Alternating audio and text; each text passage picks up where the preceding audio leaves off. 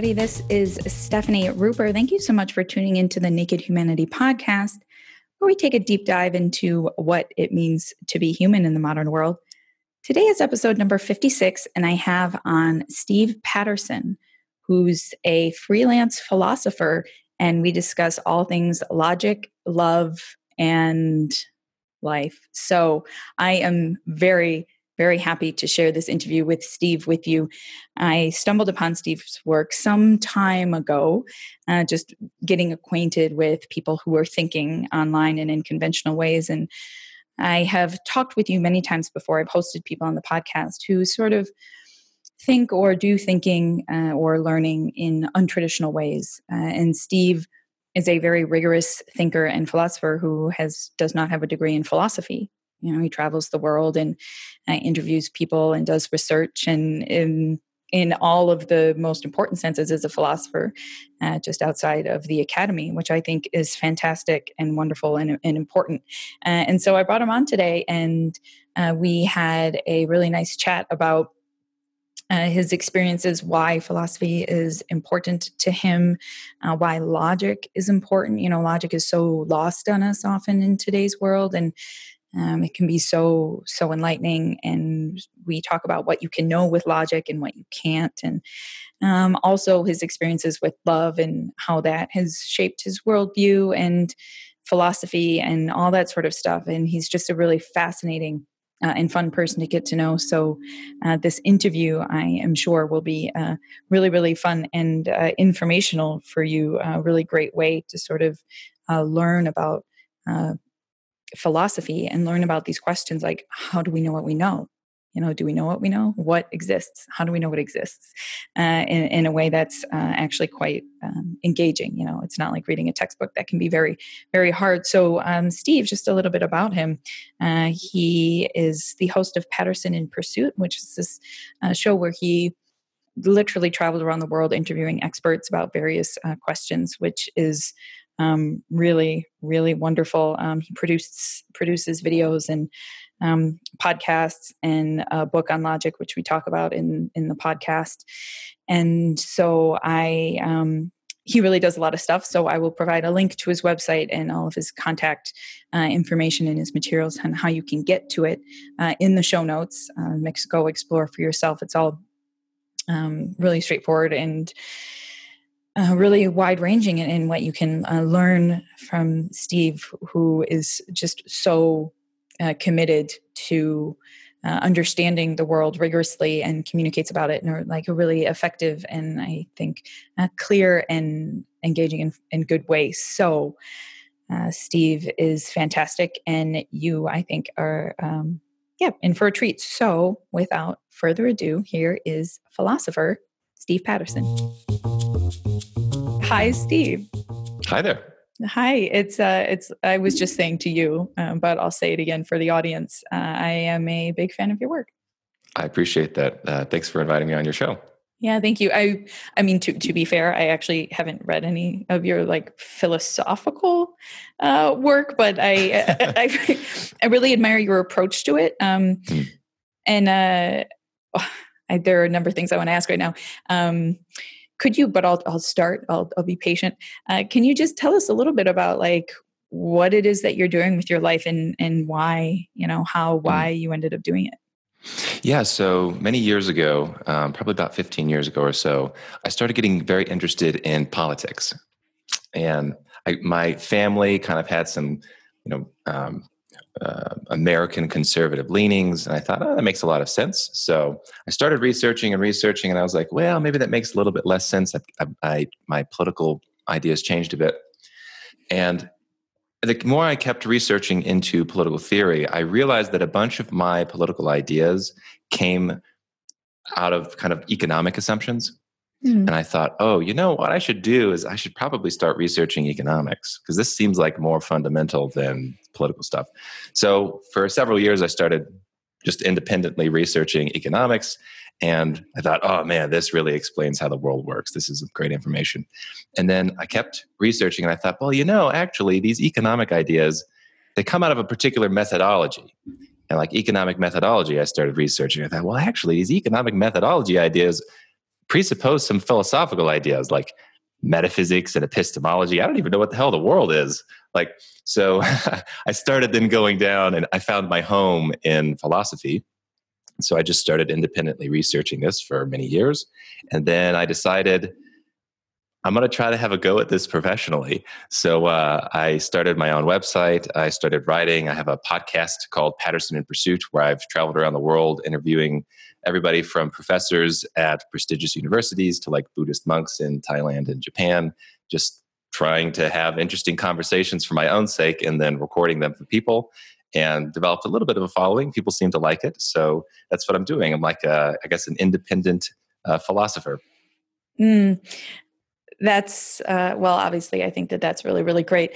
I am curious. So as you have gone back or down or up, I'm not sure what direction that's in, deeper to the bottom. Maybe actually it's down. Maybe it's down. Mm. As you have done that and moved into politics and economics and philosophy, has your work sort of had implications for the questions that you started with these? Absolutely. And they still do. Actually, it's funny you mentioned that. So I've been very persuaded by libertarian political theory for a long time. I think it is based in some good economic principles. I like the metaphysics of it. I'm kind of an individualist. However, it does imply a particular metaphysics, which as of late, I'm thinking might be incorrect. So I'm working through some ideas with like how objects are composed, like, mereology, the relationship between parts and wholes. And if it's the case, there are such things as communities that are like unique, or that are over and above individuals, that would force me to change some of my political beliefs. So I'm currently in the process of, once again, fundamentally revising everything. I still have a lot of these biases, and I think there's something unique about economics, which I think if you want to understand how the world works in a practical sense, diving into economics is incredibly valuable. And if you really want to grasp deep economics, then you can go into philosophy. But I think it's going to be hard for me to revise some of those economic conclusions, even if the metaphysics of like communities and individuals changes. Mm. Yeah, I mean, that makes sense to me, because I have forever, very early on, I was obsessed with the question why, and I would go back and back and back and back and back, deeper and deeper to, well, why this, and then this, and then this, and I would be at this like fundamental question of like, well, why does anything exist? And that's why I do today. But I also, as valuable as I find that, I do still understand that there are sort of steps along the way that can take dominance or be more right. Like there is maybe like some sort of axiom or value judgment in the middle. So you're like, okay, like I have different ideas about objects, but I still think this economic, Yeah. And a good example would be something I think like in chemistry. So there's some super deep questions about, what is the physical world and what is its relationship with our minds? Like when we're observing the physical world, are we actually observing the physical world or a representation of it? Like there's some hard questions about idealism that I haven't sorted out. Despite that fact, that maybe the world is mental, we still have a structure of knowledge in chemistry, which is incredibly powerful and very plausible. And one way or another, there are claims about how the world works, I think, that are true in chemistry, even if the underlying metaphysics is different than we intuitively think. Yeah, that makes sense. I'm also curious how much you mentioned biases, and it's funny because literally, 3 minutes before you and I got on this call, I was finishing a podcast about biases. And I'm just like literally constantly always saying to people, like we are like the worst bias is that we might think we're not biased. But I'm wondering like how much learning about evolution or psychology or human behavior might also play a role in this, because I sort of see them as existing alongside questions about metaphysics and epistemology, right? Because you're looking at reality, but also like, why do humans have the kinds of desires they have? These are also very biological questions. Yeah, very much so. And I think, any serious examination into epistemology, if you have high epistemic standards, is going to reveal that humans are extremely limited creatures at trying to get access to the truth. So I wrote one book in philosophy so far. It's called Square One, The Foundations of Knowledge. And I'm trying to answer the question, is there anything that we can know? Like, do we have access to any knowledge about anything whatsoever, or is this all just kind of a game? And I did find that there seem to be some extremely abstract truths that our minds can wrap around and understand. But they're things like, everything is the way that it is, and it isn't the way that it isn't. I believe that is true. Yes. So for me, that's like what's the foundation of knowledge? That it's something like logic, some logical principles, which is cool. I think that's exciting, but it doesn't tell you many particulars about the world, let's say.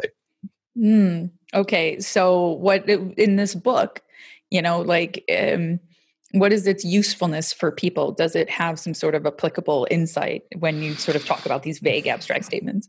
Yeah. So I wrote it selfishly because it's just as we do. It's just an intellectual process that I had personally examined and become kind of obsessed with. I figured the reasoning is this. If it's the case that we can know anything whatsoever, even if it's abstract, I want to try to base my beliefs around that foundation. If there aren't foundations, well, that's a different story. Then I have to live my life a little bit differently because things don't work the way that I initially thought they worked when I was growing up. But having that foundation for me has been very valuable. It's like it's psychologically valuable. I think it's a good starting point. It's actually interesting because there are other areas of thought, like there are a lot of interesting claims made in interpretations of quantum mechanics. Like, I don't know if this is an area we can talk about. I'd be happy to, where questions of logic actually come into play, where there's some weird results in quantum mechanics. And back in the day, people thought, well, maybe we actually need to revise logic itself to make sense of this quantum phenomena. Well, if it's the case that there are some of these very limited abstract truths we can grasp, then I think it has at least one implication on interpretations of quantum mechanics.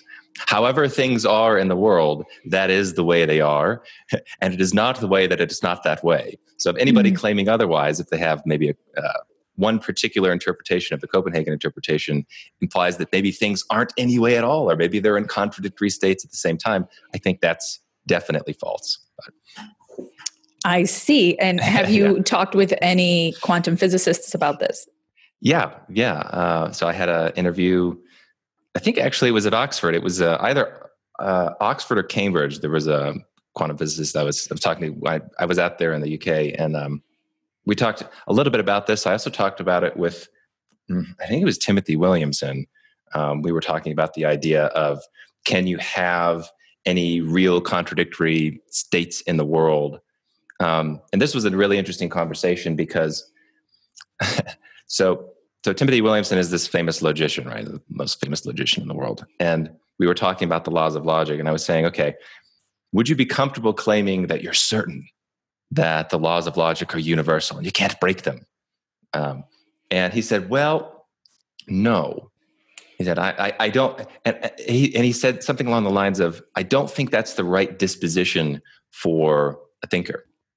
And I thought that was a really interesting response, that though deep down he's probably thinking to himself, of course there are no contradictions. He thought kind of from a practical perspective, it would be bad to slip into the area of thinking that you're certain about something, because that might lead towards dogmatism. Mm-hmm. So yeah, I've and also the question of contradiction comes up in the philosophy of mathematics. And I've had a bunch of interviews on my show about the philosophy of mathematics. You have things like infinite sets, which I spoke with a professor in Columbia about, and he was saying, maybe that's an example of a true contradiction. An infinite set seems like you've got two mutually exclusive concepts, but yet it's very useful in the philosophy of mathematics. So it is something that comes up a lot, kind of at the fundamentals of a bunch of different disciplines. Yeah, I think I'm sort of discerning a theme. I mean, there's a lot of themes, but one theme I'm thinking about, and I've sort of seen from your writings, is that you're a really big fan of logic. Yeah, definitely. And I think that's really important and something that we should be talking about a lot, because for some reason or another, logic isn't particularly trendy right now. It's almost seen as like a discourse influenced by power that is not nearly like we're very skeptical of claims to be objective, and logic kind of claims to be objective. So can you tell us a little bit about like why you think, logic matters, and maybe like particularly today? Yes, I would love to. Yay. So my interest in logic blends into metaphysics. So there's a lot of people that think that the philosophical disciplines are kind of compartmentalized and isolated from one another. You have epistemology, and you have logic, and you have metaphysics, and you have ethics. I actually don't think that's how it works. I think they're kind of all blended together in one thing that is your own worldview, your own philosophy. So with questions of logic, I think they get down to the fundamentals of both thought and the fundamentals of metaphysics. So the question, can something be in a state that it's not in? Now, this is a question that actually has some reflection both on how humans think about things and how the world might be. So, for example, I could make the claim, in fact, I would make this claim, that it doesn't even make sense to claim that there could be the world in a state that it isn't in. Like, I don't even think logical contradictions make sense on a thought level. But I also make the claim that it is impossible, when you think through the metaphysics, for the universe itself, separate of our thought, to be in a state that it is not in. So, that would be why I'm so interested in logic, is because it's not only kind of, I think, the foundation for rational thinking. Like, don't contradict yourself would be the axiom I'm a big fan of, but it also gives us a little bit of insight into, like, I think, the structure of reality. Yeah, and studying logic, like the act of studying logic, I think can be so important. You can take a whole course. You can take so many courses, right? Like, logic can be so enlightening in that sense, because you realize that there are so many, fallacies or whatever, so many mistakes you can make. And it's like our world is made out of, like, it's so ragingly illogical. Oh yes, definitely. Like, if you want to be bothered all day, every day by everything that everybody says, then study logic, because you'll find that almost no propositions have a lot of epistemic weight behind them, because if you dig deep enough, you're probably going to find some contradiction or illogical jump somewhere. And it's a hard state to be in, right? It's also psychologically hard, because we kind of port around concepts about who we are, and like, I am a human that has a name and it relates to the world this way, and this is my history, and this is how I conceive of myself. But when you really try to be deeply rational, suddenly you realize that whole structure isn't as solid, maybe, as you originally thought it was. And it's a hard state to be in. It's like, honestly, if I'm speaking truthfully, I don't fully know what I am. That's a weird state to be in. I would like to be able to walk around as a human and say, oh, well, of course, of all the things that I know exactly what I am. But I don't.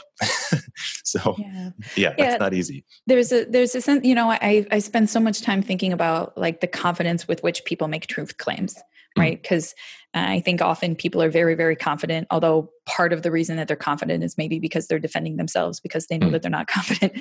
But like, I personally, I think of myself as somebody, and I think our world in some ways is extremely epistemologically humble, right? Like, timid of making truth claims, at least with respect to, like, science and religion and stuff, people generally. But I really struggle. People ask me all the time, like, well, what do you think about healthcare? I'm like, how can I possibly, like, I have some vague ideas, but, like, I'm not an expert in healthcare. Right. And so like, I so much refrain from making truth claims. And I wonder if sort of you have, through this process of learning about economics and logic and philosophy and stuff, sort of seen a fluctuation in your, like, degree of confidence?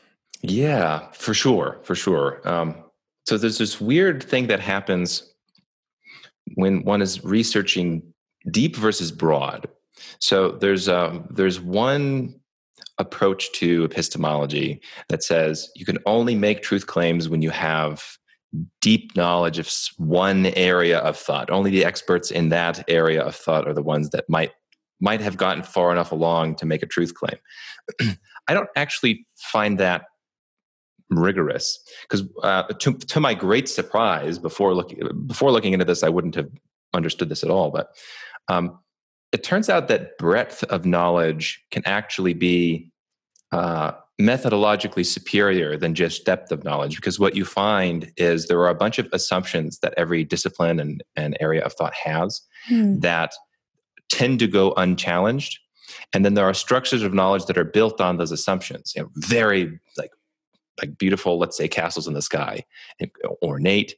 But the assumptions tend to be wrong.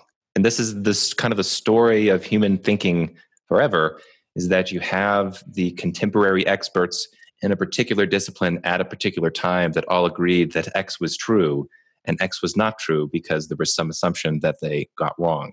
So in that sense, I am extremely skeptical making any strong claims about how the world works, almost at all. However, there is I guess, an exception that, just like in chemistry, I do think you can end up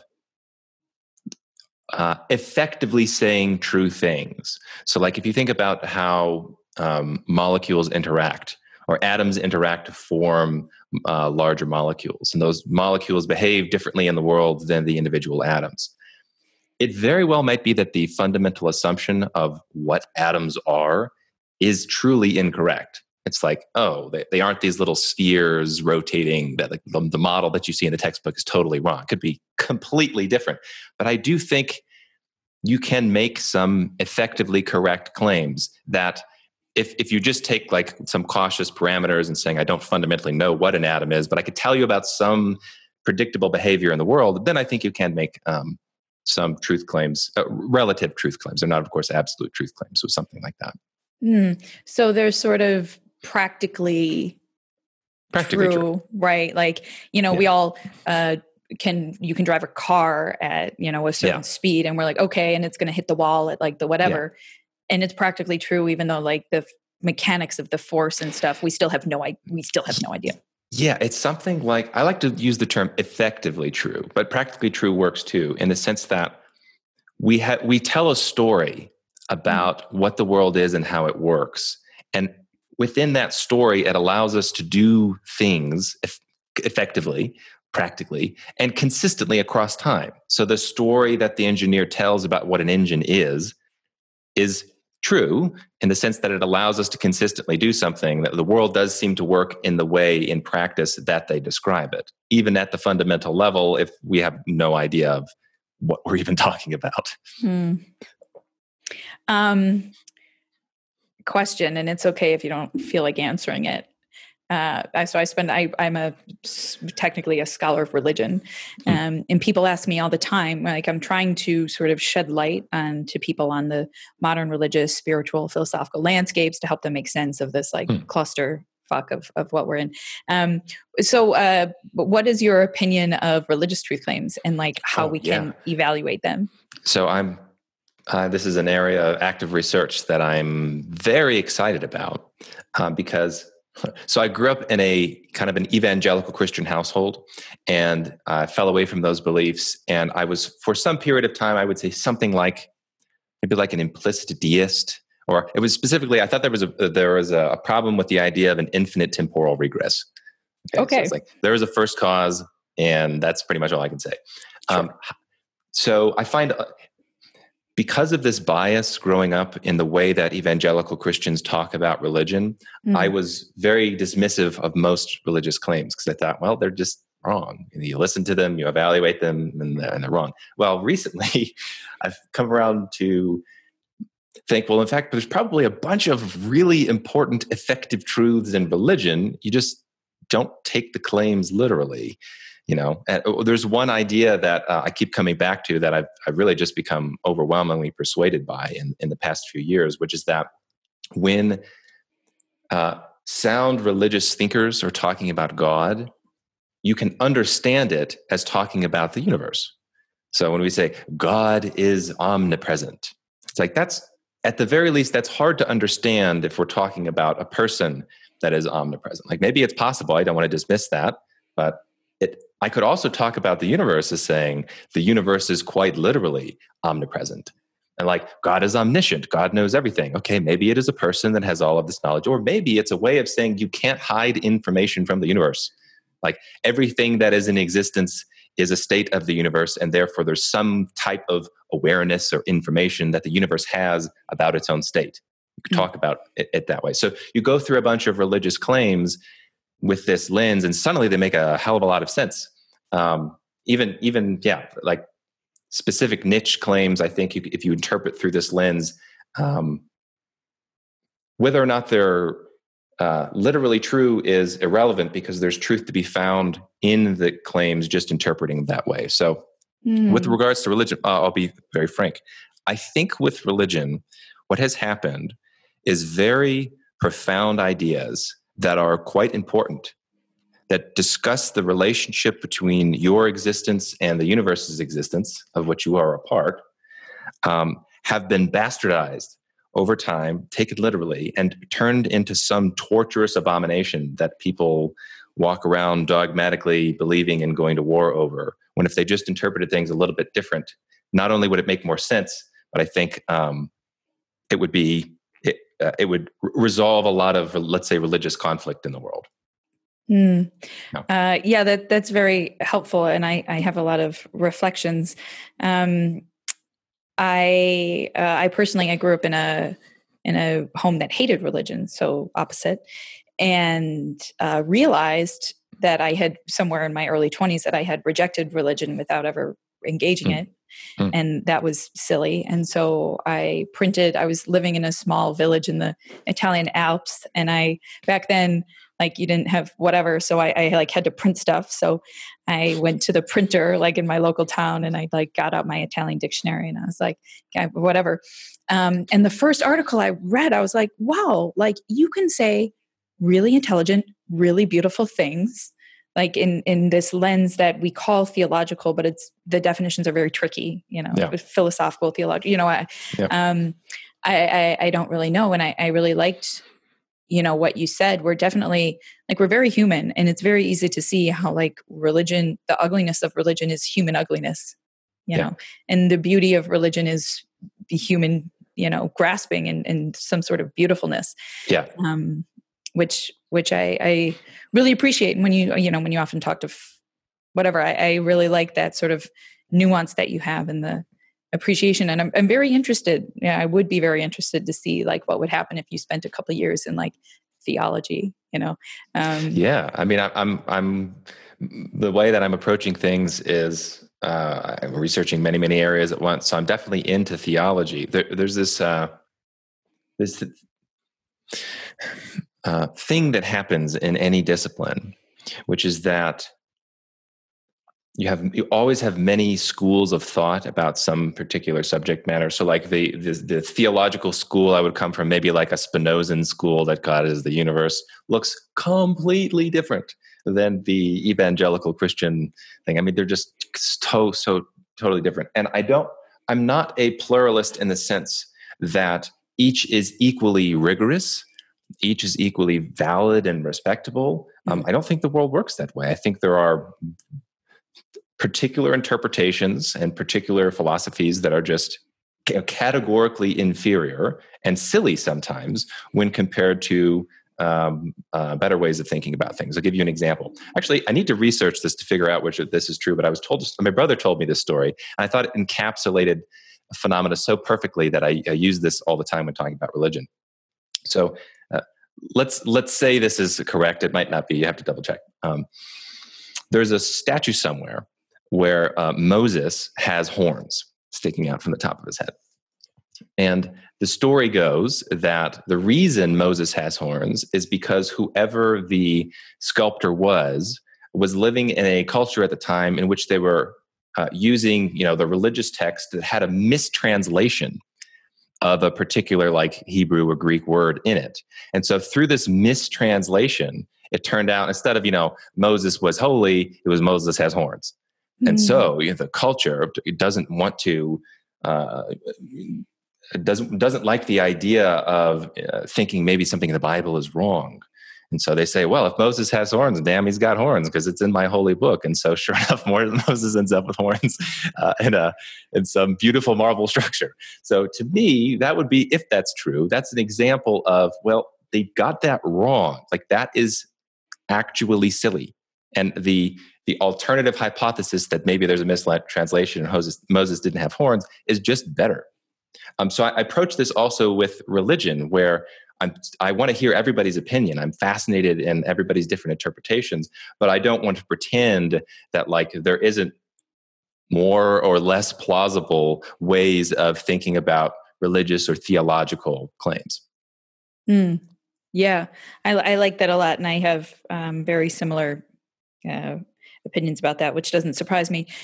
So I'm curious, because we've been sort of talking about truth claims and effective truth, and I am pretty sure you have opinions about this.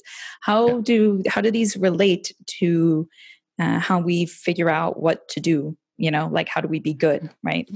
Yeah, that's a really hard question, and I have a non-standard response here. I try not to make many ethical claims because I'm so confused about what the world is, much less how it works, that I don't want to say this is good and this is bad. I just don't know. I'm trying to figure out how the damn system works before I say this is good or this is bad. I would say there's one exception, one rather profound exception, which is love. So many years ago, I fell in love with the woman who's now my wife, and I had this profound, life-changing Paul on the road to Damascus, like blinding light. Oh my God, love is, if anything is good, love is good. So I would say I don't know what the world is or how it works. So I don't really know what good states are or bad states are, except love is good. That I would say confidently. Wow, here is an experiential truth claim. Yeah, okay. I know, it's preposterous. I would never have expected prior to that moment that would give you reliable insight into the world. And having grown up in this kind of evangelical Christian world, there were a lot of people claiming stuff like this. I would argue with them and they go, Steve, someday God's going to get you. You're just going to have an experience and then you're going to believe. I was like, oh, okay. I mean, maybe that's possible. I just forgive my skepticism. But sure enough, the profundity and nature of love, I would say, is so absurd. It's so absolutely, utterly absurd that I think it only makes sense in the context that love is like transcendentally good. Like we live in I would say it is true to say that we live in a universe in which love emerges. It is part of the structure of reality such that you can get love states, and that requires explanation. It is not some weird coincidental state. I don't buy it's the idea that it's some trivial thing. I actually think if there is any good state, it is that state. And I wouldn't, it's not like I didn't arrive at that through a series of deductions, and I wouldn't claim anybody can come to this conclusion through a series of deductions, but just it is conceivably possible that what I'm saying is true. And if one has such an experience, perhaps one will conclude what I have as well.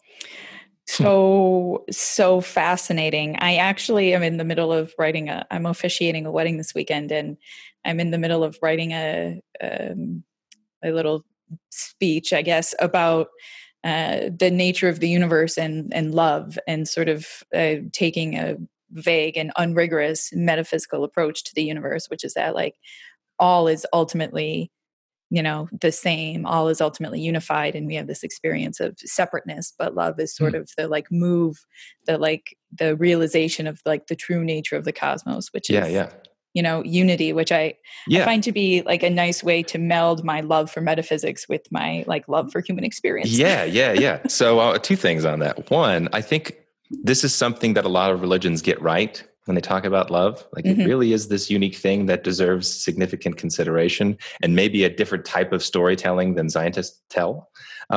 Two, actually what you're saying about everything being connected and love being a realization of that, I think there is a line of pure metaphysical argument which can justify that. So you think about like, it might be the case that the universe is a bunch of objects in addition to relations. So you've got the object, you've got the other object, but these aren't isolated in two different systems. The two objects with a relation between them, and a connection between them, if you prefer. It might be that the entire universe is literally connected objects. And it could be the case that You could think of love as being a true objective connection of two people, two objects. So when one realizes the love state is a realization that, oh my goodness, we are actually in a true sense fundamentally connected. It could be the case. Yeah, I like it. I tend to I do a little bit of hand waving because I can get away with that. And my in the field of religion, you're just like, and then Sounds magic good. happens. Yeah, but and that's something that I actually that was an idea I first encountered when I did my master's degree in the seminary. And I don't remember whose religious thought it was, but it's like you said, it's at the heart of all the religious traditions. And it's very interesting. You brought this up in the context of falling in love. I'm wondering though, if you mean like more than just romantic love, but like what do you mean here by love? So I don't know. Okay. I would say I tend to be very blockheaded, very, very slow in a lot of ways, which has some pros and it has some cons. My experience was of romantic love, and you could call it falling in love. You could also say, it was probably more accurate to say a realization of love that was there, where it was like, and this might be an important way to phrase it, because it was very clear that I was not choosing it. I did not choose to have these feelings. It was a realization, oh my God, like this is love and I can't do anything about it. It's like terrifying because you're in a very vulnerable state when you realize the love is there. It is life-changing and inescapable in a sense. So it might very well be that there's this type of connection amongst everything in the universe. That would be rather beautiful. But I have not, my personal experience has not been in that state. However, I've talked to lots of people, a lot of times this is induced by psychedelic drugs or meditation, who do claim to be in that state of kind of ultimate loving unity with everything. So I consider that a possibility. I just have yet to have that experience myself. But so there's like this transcendent experience, of like the being smacked with your connectedness or unity or whatever. And then, but there's still also like day to day, like, oh, I love my dog. I love my friends. Yeah. Right. Yeah. And that sort of thing like that obviously doesn't not matter, does not matter as well. And I'm wondering if this at all ties into, you were mentioning earlier metaphysics of persons and communities. Yeah. And I'm wondering if thinking about love is like, has any sort of effect on the way that you think about communities or the way that we should like structure communities? Yeah, it could. I mean, because I'm blockheaded and I refuse to run with the experience outside of the boundaries of the experience, I can only say that, it is quite clear the connection is there with my wife. And I guess you could actually make the claim, I hadn't thought about this, but you could make the claim that because of that connection, we form a family, which is a different type of unit than us separate. I like that. That's rather beautiful. I cannot say that I have the capacity to be in such a relationship with a stranger. I mean, sure. Now that might be one of my own limitations, and maybe the a trillion years in the future, we're all in utopia and populating the cosmos, all in this loving state with each other. Maybe, but I just can't say that with any confidence. Yeah, no, yeah. I appreciate that a lot. I'm just sort of I'm enjoying how the like threads of things in your thought like connect and sort of probe one another. And so I'm looking for, connections back to other things that we talked about. I'm not going to ask about love, but I thought communities were, it was interesting. And it's also very interesting to me that this like one profound experiential component is just like, well, I have logic and also I love my wife. Yeah. Yeah. Yeah. And so here's something that's profound. So I was talking to my friend about this earlier, right? It was either when my wife's name is Julia, when Julia and I were engaged or shortly after being married, we were talking to a friend that had like an Orthodox Christian background. And we were talking about this relationship between love and truth. And for me, I've struggled sometimes with truths, even if they're abstract truths. I like to say that it's like I'm on the search for truth. And I had an assumption when I began that I wasn't really going to find many truths. So it's like you don't really know what you do if you'd found one, much less a really big one. So I'm like walking, I'm in the forest and like, oh, here's a truth. And it's like something, it's like an arrow I put in my quiver back there and I forget about it and I keep searching and keep searching. Well, when you stumble into the love truth, it's not something I found. You can't just put it away. It's not just one more trivial truth that you can forget about and search for others. It's like, okay, truth number one, things are the way they are. Okay, that's nice. Now I'm looking for more. And truth number two, love is the highest state of human existence. Oh, okay, and I'm going to forget about that and keep looking at my other abstract truths. It's just not the way it works. It's like, oh shit, this is a truth of profound, life-changing power that must stay kind of at the front of my worldview all the time. So anyway, I was talking to my friend about this, and he was saying, well, in his theology, love and truth are essentially two sides of the same coin. And I thought, oh, wow, that is rather beautiful. The truth is kind of an abstract thing, and then the most concrete truth that one can experience is the love state. So there's a sense, there is, in some scenarios, love is the truth, right? And which is again beautiful. Yeah, I've always been quite taken with the Platonic, and I mean Plato, equation of truth and goodness and beauty. And on so many different levels, like I think psychologically we experience those things together, and in some sort of metaphysical sense that I can't quite put my finger on, but there is a way in which, what is truth while we're at it? What do you think? So I like to say that truth is a word, and it has different meanings depending on different contexts. So there's one sense in which truth is the way things are. There's another sense which you could talk about, like metaphysical truth is the way things are. And I know they are the way that they are. I don't know how they are, but I do know that they are the way they are. Okay. I get it. Yes. Very important. This is the foundation of my knowledge. No. There's another sense in which there are linguistic truths, which are descriptions of the way things are. So like I've got this water bottle. There is a state of the world, which is the truth. And I can make the claim a water bottle exists thus, which is a true sentence. So that's what I think truth is. Now, in the case of love, it's this weird thing where love can be a description of a state of the universe. So in the sense, it is a metaphysical truth. At that moment that you're aware of its existence, it is something like a true part of the structure and the nature of reality at that time. Yeah. Okay. Yeah, I like that a lot. Although the love bit is like, how does the love bit fit into that? So it would be if the metaphysical truth is the way things are, then to the extent there is love, that you are in a love state and you are part of the universe, then then it is the case that love is in some sense truth. Right. Yeah. Because that area of the universe, there is truly the love state. I see. Okay.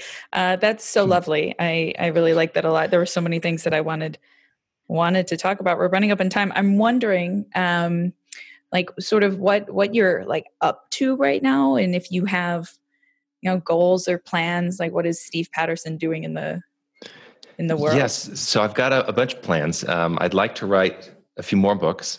One of my other interests is Bitcoin, so I'm getting kind of more involved in the Bitcoin community. I still want to do my podcast, and I write at steve-patterson.com if people are interested in my articles. Yeah, I guess I could leave it there. I chose to kind of go on this pursuit selfishly. So my idea in starting producing philosophy was not to gain a bunch of fame and be like a public figure. It was essentially, I would like to make enough money so that I can finance my own independent investigation into things. I'm kind of at that point.